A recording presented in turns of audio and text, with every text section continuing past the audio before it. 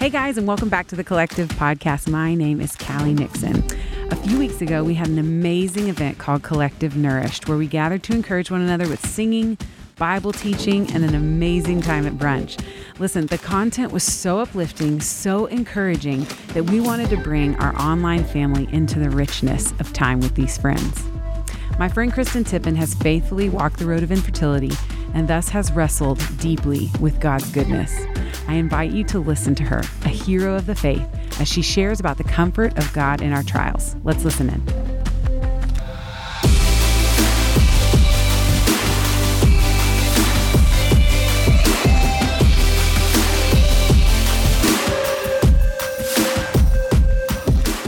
So let me start by saying that this is not going to be a before and after story. I'm not going to share with you all about a hard season that I've walked through, but I've come out on the other side and you can too.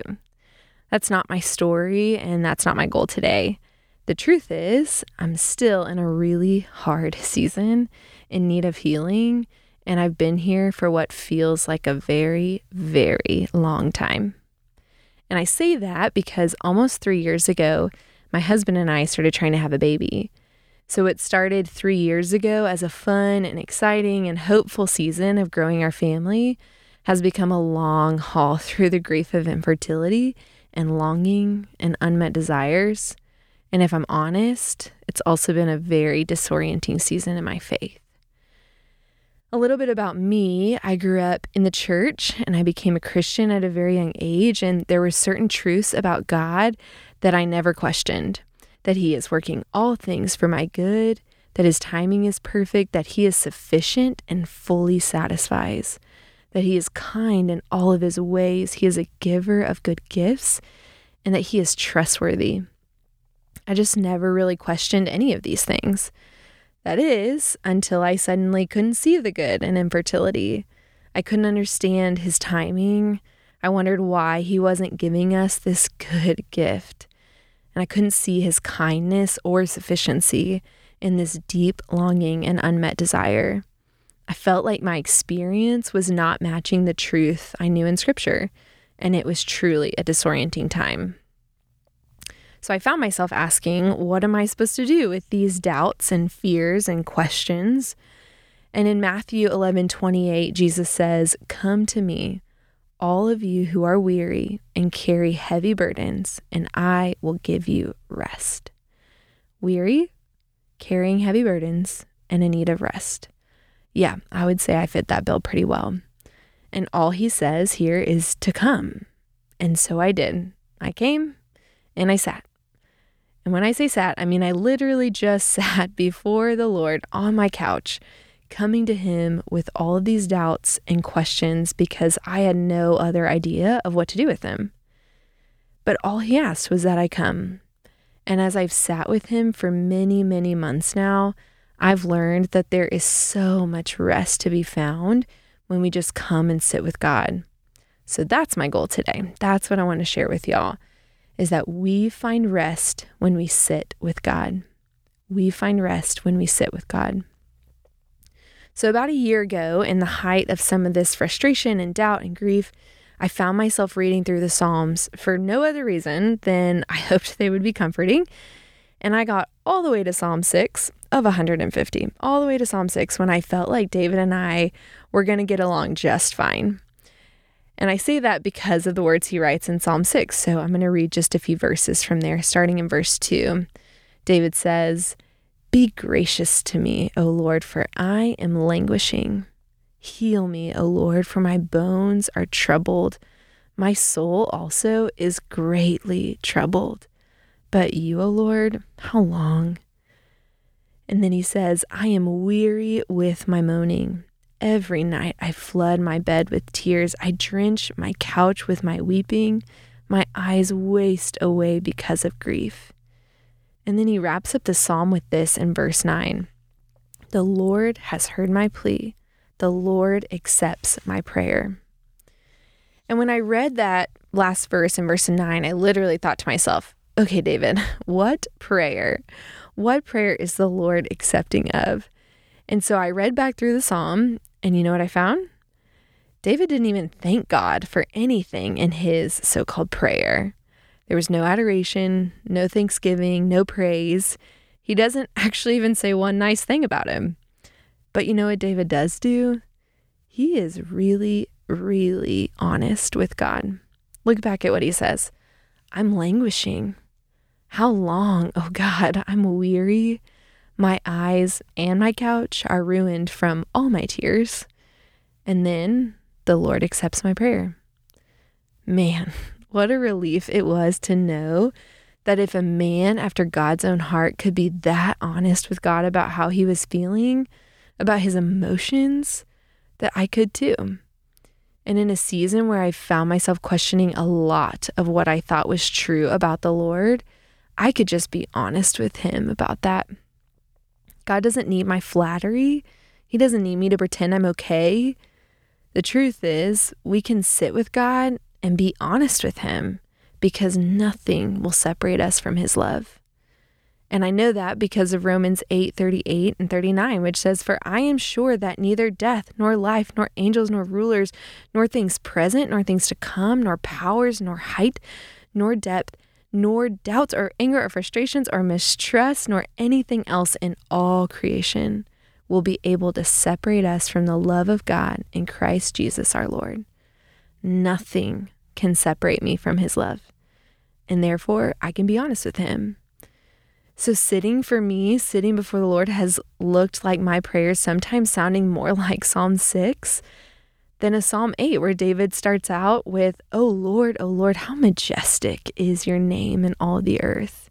Sometimes my prayers are prayers of praise, and other times they sound more like Psalm 6. I'm languishing. How long, oh God? And that's okay, because remember, we can sit with God and be honest with him. So something else happened when I started being honest with God. I stopped trying to convince myself of what I thought to be true of the Lord, and he began proving himself to be true in every single way. As I mentioned earlier, I grew up believing certain things about the Lord that were thrown into question as I've walked, or maybe crawled, you could say, through this season of infertility. Is he sovereign? Does he hear my prayers or even care about them? Is he good? Is he kind? Is he trustworthy? And so for a while, I worked really, really hard to convince myself that these things were true. And what I quickly realized is that I'm actually not a very convincing person. I wanted so badly to believe these things and honestly felt a lot ashamed that I was having the doubts that I was. But in following David's lead of being brutally honest with the Lord, I finally sat and confessed to him that I didn't know if he was trustworthy. I didn't know if he was good. I didn't know if my prayers actually made a difference. And when I did, 2 Timothy 2:13 proved true, which says, if we are faithless, he remains faithful, for he cannot deny himself. When we stop trying to convince ourselves of what is true, God will prove himself to be true because he can't deny himself. The truth is we can sit with God because he doesn't need us to work for him to prove his character. We can sit with God because he doesn't need us to work for him to prove his character. And the last thing that I'll share that the Lord has taught me in this season of sitting is that we can sit with him because he gets it. Recently, I found myself reading Matthew 26, and if you're familiar with that passage, you know that before Jesus went to the cross, he went to a garden. And in that garden, he got on his knees and begged God to let the cup of suffering pass before him, begged God for another way to do what he needed to do. And not once, not even twice, but 3 times, God doesn't respond, which ultimately was a no. And as you can imagine, in this season of infertility, I have begged and begged and begged God more than 3 times, in fact, for a child. And month after month after month, the answer has been no. And for some reason, as I've read this account of Jesus also receiving a no from God, not once, but 3 times, I've thought to myself, oh, he gets it. He knows what it's like to ask for a relief of suffering and to be denied. But the difference is that Jesus experienced a pain and a suffering far greater than anything I am being asked to endure. And I don't say that to mitigate my suffering or my experience, but to emphasize that Jesus too can empathize with us. And as I read these scriptures and study the life of Christ, I see more and more that Hebrews 4:15 and 16 is true. We do serve a God that is able to empathize with us in every way, and that is especially true in our suffering. So why wouldn't we sit, or better yet, cling to the one who gets it far more than anyone or anything else? We can sit with him because he truly gets it. And that's our hope. That Jesus, the one who was denied the cup passing before him, the one who went to the cross taking on my sin, taking on your sin that once separated us from God, the one who literally hung on a cross with nails pierced in his hands and his feet, the one who was buried in a tomb, that Jesus, he rose from the grave. He conquered sin and death. He restored our broken relationship with God so that our sin no longer separated us. In that Jesus, we have redemption, which is the forgiveness of our sins. And then Jesus ascended into heaven. But, and that's a pretty big but one day, that Jesus is coming back. And you know why that's so important for us today? Because when that Jesus comes back, our broken bodies will be redeemed. My broken body, my empty womb will be redeemed. Our broken relationships will be redeemed. Our failures and our heartaches and our sufferings will be redeemed. Everything will be made new. Everything will be made right.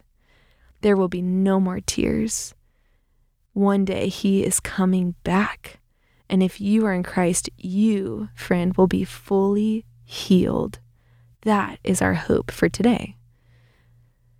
And all Jesus asks of us for the here and the now is to come. Come sit with him. Come sit and be honest with him. Come sit because he doesn't need you to work. Come sit because he gets it. Come sit and experience the rest that is found in him. Thank you all so much for joining us for this bonus episode of the Collective Podcast. If you're in the area, we make sure to go to watermark.org/collective to sign up for our next upcoming events. If you're not in the area, we're so glad you're tuning in. Give us a follow on Instagram at watermark_collective or send us an email to collective@watermark.org if there's any way we can care for you, any way we can serve you. Women, you are known, seen, and loved by the only one whose opinion of you matters. And we'll see you next time on the Collective Podcast.